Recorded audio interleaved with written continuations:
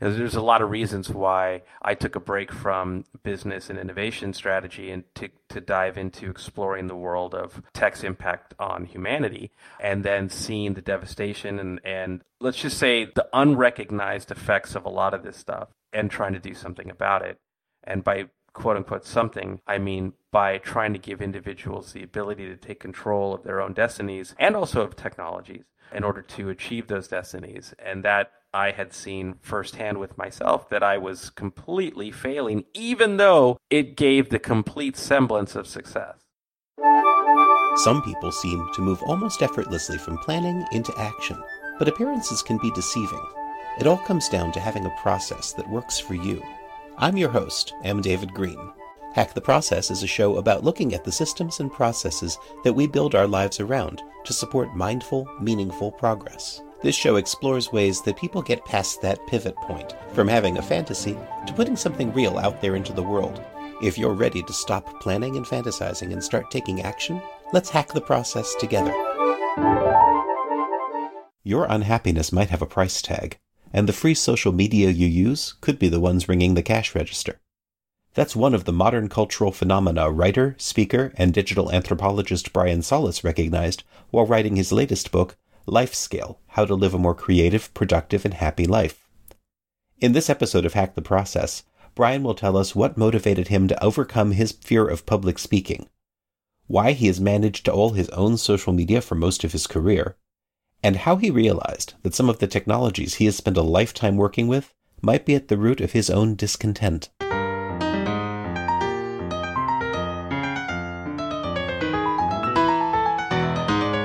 Today I'm speaking with Brian Solis, and he is a digital anthropologist, speaker, and a best-selling author with a new book out called Life Scale: How to Live a More Creative, Productive, and Happy Life. Brian, how are you doing today? Well, I am doing well. Thank you very much. How are you doing today? So far, so good. It's exciting to get a chance to sit down and talk with you. You've had so many books out there. I've seen you speak online on a number of occasions, and I'm really excited to hear more about this new book, which I think is going to address some of the process issues that a lot of us have when trying to deal with our complex and chaotic digital lifestyles. Well, I got to tell you, I could speak from firsthand knowledge. Yeah, and you do, and you speak very well from firsthand knowledge. In fact, that's one of the things I wanted to talk to you about, because you are an accomplished speaker, and that is a skill that not everybody is able to manage in their lives, and I'm really curious if that was where you planned to go when you got started. It's funny that you should ask. I am terrified, or was terrified, of the idea of public speaking and never really set out to do it. I mean, aside from in elementary school and high school practicing debate clubs just for the sake of pushing myself out of the comfort zone, I kind of let go of that and didn't see myself actively pursuing a speaking career. At the same time, I didn't see myself pursuing career in writing books either, but they both sort of happened from the same means, which was around 2004. I really started to actively blog. There was a rise of Web 2.0, and I had spent the last, good 6-7 years really trying to pioneer new techniques online for reaching people and for bringing people together, and used the very platforms I was experimenting with as ways of sharing how I was experimenting with those platforms, and deliberately trying to build a community around ideation and innovation, and just celebrating what was possible and sharing what we were doing. And that led to speaking and also books. And I will be completely honest with you, the first couple of presentations I gave, while they were rooted in experience and knowledge, I would have to say that they were probably horrible in their delivery and their presentation. Well, you have to wonder what it was that was so compelling about this that made you overcome that particular fear of yours and made you feel like this is absolutely something that you have to learn how to do. Well, I saw how effective it could be in sort of bringing to life. Not everything can be digital, even though we're trying our hardest. We keep redefining what everything can be one step beyond whatever digital is right now. Yeah, exactly. And I think what I had realized was that the power of community beyond just being online was incredible when you got to see the people you were collaborating with online in the real world. And it just sort of solidified the relationship. It took it to another level that I hadn't really seen or experienced, because a lot of what I had been doing was really behind the screen for a good portion of at least a decade up until that point. So what were you doing before that point, actually? It's a lot, literally experimenting with a lot of digital. So one of the things that a lot of folks don't know about me is that I ran a digital lab going back to '97, and that lab was meant to understand how, for example, discussion boards and forums and early .com sites were influencing connected consumers differently than traditional media, and reverse engineering that in as a means to create dialogue between whomever was sharing the information and whomever was consuming the information. So basically like the early stages of social media, if you will. And then finding ways to, whether you were a journalist or a publication, or whether you were a brand, or whether you were a startup, of creating communities around these new and exciting innovative products or ideas, which essentially became the foundation of what would later be known as digital marketing, social media marketing eventually, and then also mobile marketing. And that is also what led me to understand the power of influence, and ultimately what set me on a path to become a digital anthropologist. And that sounds like an absolutely fascinating thing to research right at that time when it was just starting to bubble up to the surface. Was that something that you were able actually to make a living at back then? Such a good question. Yeah, I will say that it was a very humble living. So living in Silicon Valley with ideas that were pushing a lot of things forward. Let's just say that my friends who all worked at enterprise companies doing traditional media and traditional marketing were making multiples of X over what I was paying myself. But I also had built a very early pioneering lab that hired some really incredible people, of which I was paying probably more than I was paying myself. And I got to work with all of the cool startups that ended up becoming, everybody. I guess the easy answer is everybody made more money than I did. But ultimately, though, the experience that I got, I think, sort of put me on a path of kind of controlling my own destiny. And then speaking in books and what have you sort of became an extension of those things. And then ultimately, I just stopped. I was fortunate enough to not have to worry about where the next paycheck was coming. It's nice to get to that point, and I can see why you'd be drawn to something like that back then. Was this your first venture into the work world and into the entrepreneurial world, or was there an evolution that led you to that? I had started a newspaper / magazine in 1991. So at that time, I was just entering the professional market as a full-time professional with this aspiration of becoming a programmer. I learned a lot with that venture. It did really well, actually drew a lot of media attention in itself, built a pretty strong community, but this was sort of pre the opportunity to get this stuff online. So pre, internet 1.0, if you will. So the reason, it was literally a print publication. That did teach me a lot. And then I would go on to start my first company, my first real company. In 1999, and that was the lab. That was right before or right around the time of the first big .com crash. Yeah, right. Yeah, talk about timing. It didn't really affect me until a good 2 years into the run. In those 2 years, the lab blew up. I think we went from one being me, and working out of a garage, just like the typical Silicon Valley startup, or at least back then. No one works out of garages anymore, I don't think. But we went to something like 30 people in months. It was a rocket ship, and we did pretty well through that bust too, because we had a really unique approach to things, and startup funding didn't stop, and tech companies didn't stop needing to reach audiences. So we were in a pretty good place. So what did the business look like around that time? Well, it was really, really about pioneering all of this digital stuff. It's interesting because we had a division of our organization that would employ traditional means, so working with publications and television stations and radio stations to help startups and tech companies kind of reach broader audiences. But really, the digital stuff was market creation. What I guess basically back then it was sort of pre-growth hacking. It was really about reaching. In tech, we talk about the bell curve, where the far left side are early adopters, the fringe, and our efforts were really around reaching the fringe and uniting them to move them from left to right of the bell curve to reach that early market majority. Interesting. And so what was your pitch back then? I don't, yeah, okay. The older I get, the more I forget. I don't necessarily remember. I think a lot of times it was listening to the needs of whatever the company was. It was always that. What are you trying to do? What's the technology? And really trying to figure out ways to make that company or that product attractive, or to redesign what that company or that product was to make it more attractive to the fringe, and then helping it move along the bell curve. So I think the pitch was whatever we needed it to be to help that company reach their growth goals. It's interesting. So you were kind of on the cusp of marketing and design and publicity. Yeah, all of those things, and media, right? So a lot of times we were creating the platforms to reach the right people, and it's one of the reasons why we called it a lab, because it wasn't like there was a traditional product set that you were selling against everybody else. The harder part is that we were pioneering our own market of which to sell this stuff.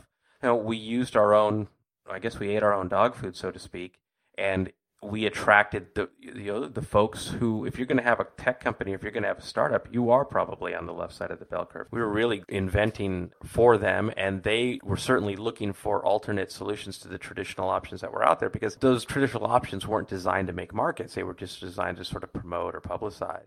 Interesting. And so it feels to me like at some point you came to the realization that you needed to turn some of these skills toward yourself as a brand and putting yourself out there. Yeah, unintentionally. Just to be completely honest, it was I liked being the person behind the person. I think when I was young, there was a real famous movie called The Idolmaker, and I saw myself as that individual behind the scenes, and really didn't want to be on stage in front of a camera. Even though before there was blogging, I was writing and creating content, but in my voice, not behind an image or a video or behind a voice. Literally a voice. When Web 2.0 really started to formalize, and when we kind of outgrew the geeky era of discussion boards and forums, and really started to get these platforms that were slick and beautiful and far easier to use, and attracting more and more mainstream users and consumers, I had a really stellar reputation at that point, and it just sort of it outgrew my design or my desire to kind of keep it under the lid. And decided to just kind of roll with it and step outside of my comfort zone along the way. And I'm still sort of writing it. You're writing it very well. And that sounds like that was around the time that you started doing public speaking? Yeah, I started doing public speaking just shortly. I mean, the minute I started blogging that, it was just on fire. It was just on fire. I think the first year I started blogging was the first year I started speaking, because the requests would just come in. And you have to remember, too, at that time, it wasn't anything like it is today, where every single person who has a mobile device essentially has a platform for creating content, and they do create content. So it was less noisy. And so I didn't have to cut through a lot of clutter or a lot of information in order to reach people. People were actively looking for direction and insight, because it was the Wild West. I was waking up at ridiculous hours in the morning to just publish, and then do my day job. And that's a lot to keep track of course. But you also were working, the type of work you were doing during your day job involved meeting a lot of the people who might be able to help share your message as well. It was incredible. I say that if it was really one of those right time, right places kind of thing. So I moved to Silicon Valley in 1996 from Los Angeles, and I just realized that I wasn't going to have a profession in the tech industry in LA at the time. So just kind of packed up my bags and left my parents and my sister behind and went to Silicon Valley. And right then it was truly Silicon Valley. I mean, you had Sun Microsystems, you had HP, you had Fujitsu, you had all of these really big traditional players populating what essentially, if Silicon Valley back then looked like a desolate 70s strip mall paradise. It was just so ironic. An iconic destination for tech would look so dated and sort of, I guess, humble is probably a good word. That's true. No, I remember Silicon Valley in the late 90s myself, and it was kind of like, living in an off-ramp sometimes. That's exactly right. I mean, of course, there's still some of that, but everything else now is very extravagant and big, and campuses are everywhere. But then it was so exciting, and we would go out. I would start these things like the Tech Set. I had a blog called Bubblicious that was documenting the rise of Web 2.0 from more of a sort of the meet the people behind these companies kind of thing. And I learned how to take really what I was trying to capture was these iconic photographs of these people, because I felt like what they were working on was so great. So even though I was creating and designing the future for digital and engagement and influence, I was also documenting their stories as well, and it created this community of entrepreneurs before a lot of the big tech blogs came out. In fact, I have a whole series of iconic photographs with a then young Elon Musk or Mark Zuckerberg, well, who's still young, but you name it. Chances are I have pictures of them in their early days, and those pictures still today are used in media and in Wikipedia and all kinds of things. But I guess the long story short on that front was that it did come at, just to be honest, it did come at the cost of my family, because I was constantly out. There were sometimes 6, 8 different tech events in an evening, and Silicon Valley extended all the way to San Francisco, and I lived in Silicon Valley proper, so I was just constantly gone. It's just so exciting and thrilling, and you're building all of these things. You're meeting people. You're collaborating on all these startups. I had a few startups on the side as well. One of them that got acquired by a company called Meltwater, and it was like nothing I had ever seen before. And so it was like that rising tide floats all boats. And that, I don't know that I've seen it repeat itself that in that concentrated of a fashion. No, I think that was a very special time. And I can just imagine how difficult it must have been trying to keep a family together while you were trying to build all of that. Yes, barely. Let's just put it that way. Okay, fair enough. I don't think I knew that you were a photographer. A lot of people didn't, because it wasn't anything that I promoted, but it was sort of the in the know thing. So if you go to flickr.com/Brian Solis, a proper old school Web 2.0 photo sharing site, if you go back all the way many, many years, you'll see some incredible pictures of some incredible people. I even had some tech geeks fly me out to Hollywood to do secret photography of like these special celebrity dinners or galas, or where they didn't trust any other photographers, but since I was a geek and they loved the pictures, I would get brought in there. But then I had to eventually hang up the lens, right? Because the more you start to create content and become known for that content, those ideas, the books, the speaking, then the more and more that machine becomes, the more that machine needs, let's just say. Mm-hmm. And I'm sure that you've kind of built up a little industry of people around you who help to support and build and grow that industry. You'd be surprised. Most of the time, it was just me. Really? Yeah. In fact, until this last book, the latest book, which just came out a few weeks ago, it had been me all the way along. So my voice, my words, my actually hitting publish on everything, including all of the social accounts, including all the content creation, including all the presentations in the books, the design, all of that stuff. And then none of that is scalable. But, at the time, my market was really niched and nuanced. So I didn't have to try to be like some of the bigger names out there.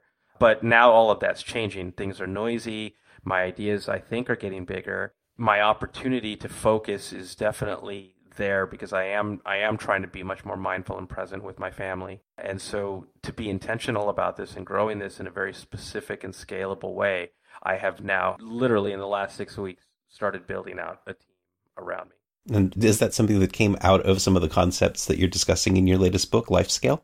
Well, yeah, actually, the book itself was inspired by many things, one of which was that I was completely losing my ability to focus. The technology that I helped launch, the technology that I had studied over the last 20 years, I eventually succumbed to it. But at the same time, I also had desires of being a better father, a better husband, a better friend, and seeing firsthand just the effects of digital on productivity, happiness, creativity, and then also relationships. Because there's a lot of reasons why I took a break from business and innovation strategy and to dive into exploring the world of tech's impact on humanity, and then seeing the devastation and let's just say the unrecognized effects of a lot of this stuff, and trying to do something about it.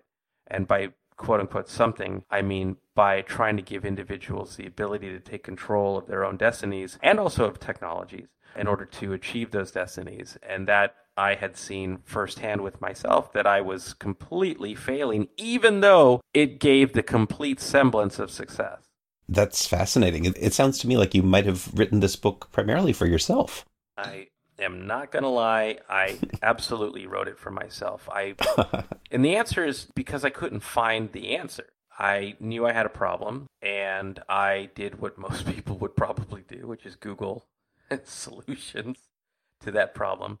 But what I found were things like anything from, you name it, meditation, turning off notifications, deleting apps, turning things off, unplugging, completely abandoning things, going outside, all kinds of, downloading, well, depending on at the time, I think Calm and Headspace were top recommendations. And to the extent of exercise and yoga and what have you. And all of those things were sort of treating the symptoms, but what I didn't understand was what the problem actually was or what the problems were. And so I dedicated a year of research to understanding those problems or what was behind those problems. And then once you start to unpack that, it's unbelievable what you find. And you realize that now there's a sense of urgency to address all of these things or as many of those things can. What I didn't want to do was create a book that was anti-tech or, tell everybody, hey, unplug and be part of the superficial solution. I wanted to help people understand what was going on and then also what to do about it.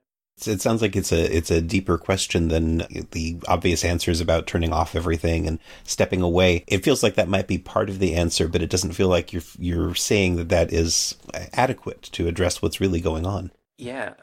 Well, I'll tell you, one of the things that I had found was that a lot of the tech that we use today was designed to, I'll be nice and say persuasive.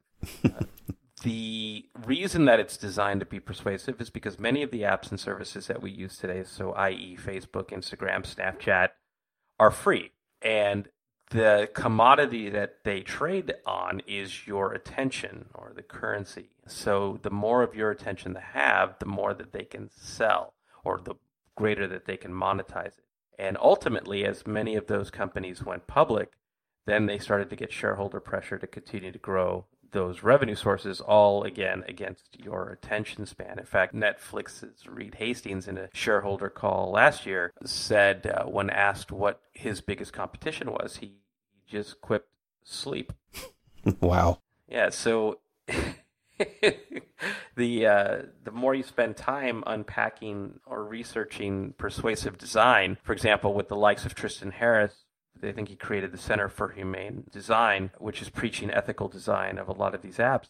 Essentially, persuasive design, intermittent variable rewards, you have all of these different techniques that are essentially what is behind gambling or what's behind gaming that are meant to suck you in. And ultimately, a lot of those, the net result of that design, it unlocks chemicals in your body, it rewires your brain. So a lot of these things that we could probably get into at another time end up becoming addictive. And so they have the same effects of, say, drugs or alcohol or opioids, for example. Your body just becomes dependent on them. And then also the emotions and the psychology of it, your mind, also become dependent on a lot of these feelings and whether it's seeking validation or whether it's keeping a higher click on your self-esteem. So these things play out. And the reason why I had to get this deep in my research was because when you're unhappy, I was unhappy.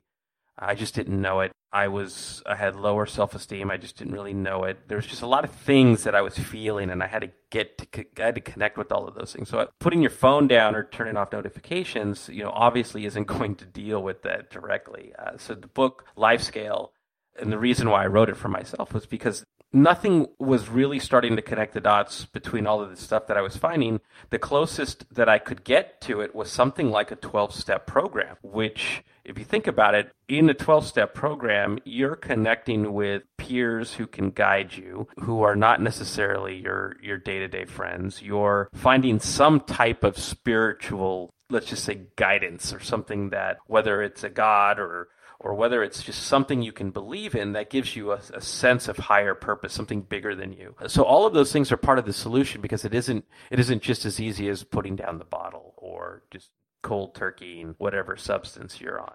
I just started to find a lot of parallels around that and decided to create a life scaling journey that was going to not be a 12-step program, but also just reconnect you to a you that has to live and survive and hopefully even thrive in an era where these distractions are only going to get worse and worse and worse, and that these design techniques are now going to be driven by AI and machine learning, so they're also going to get more and more manipulative. And so I wanted to empower ourselves not to live on the standards of what our parents and their parents told them how to live life, like go to university, buy a house, this is what happiness looks like, this is what success looks like. I wanted to redefine what those things are for a modern society, and a modern society that was going to continue to evolve. So essentially, LifeScale became a life manual for how to live life today, and I needed that book.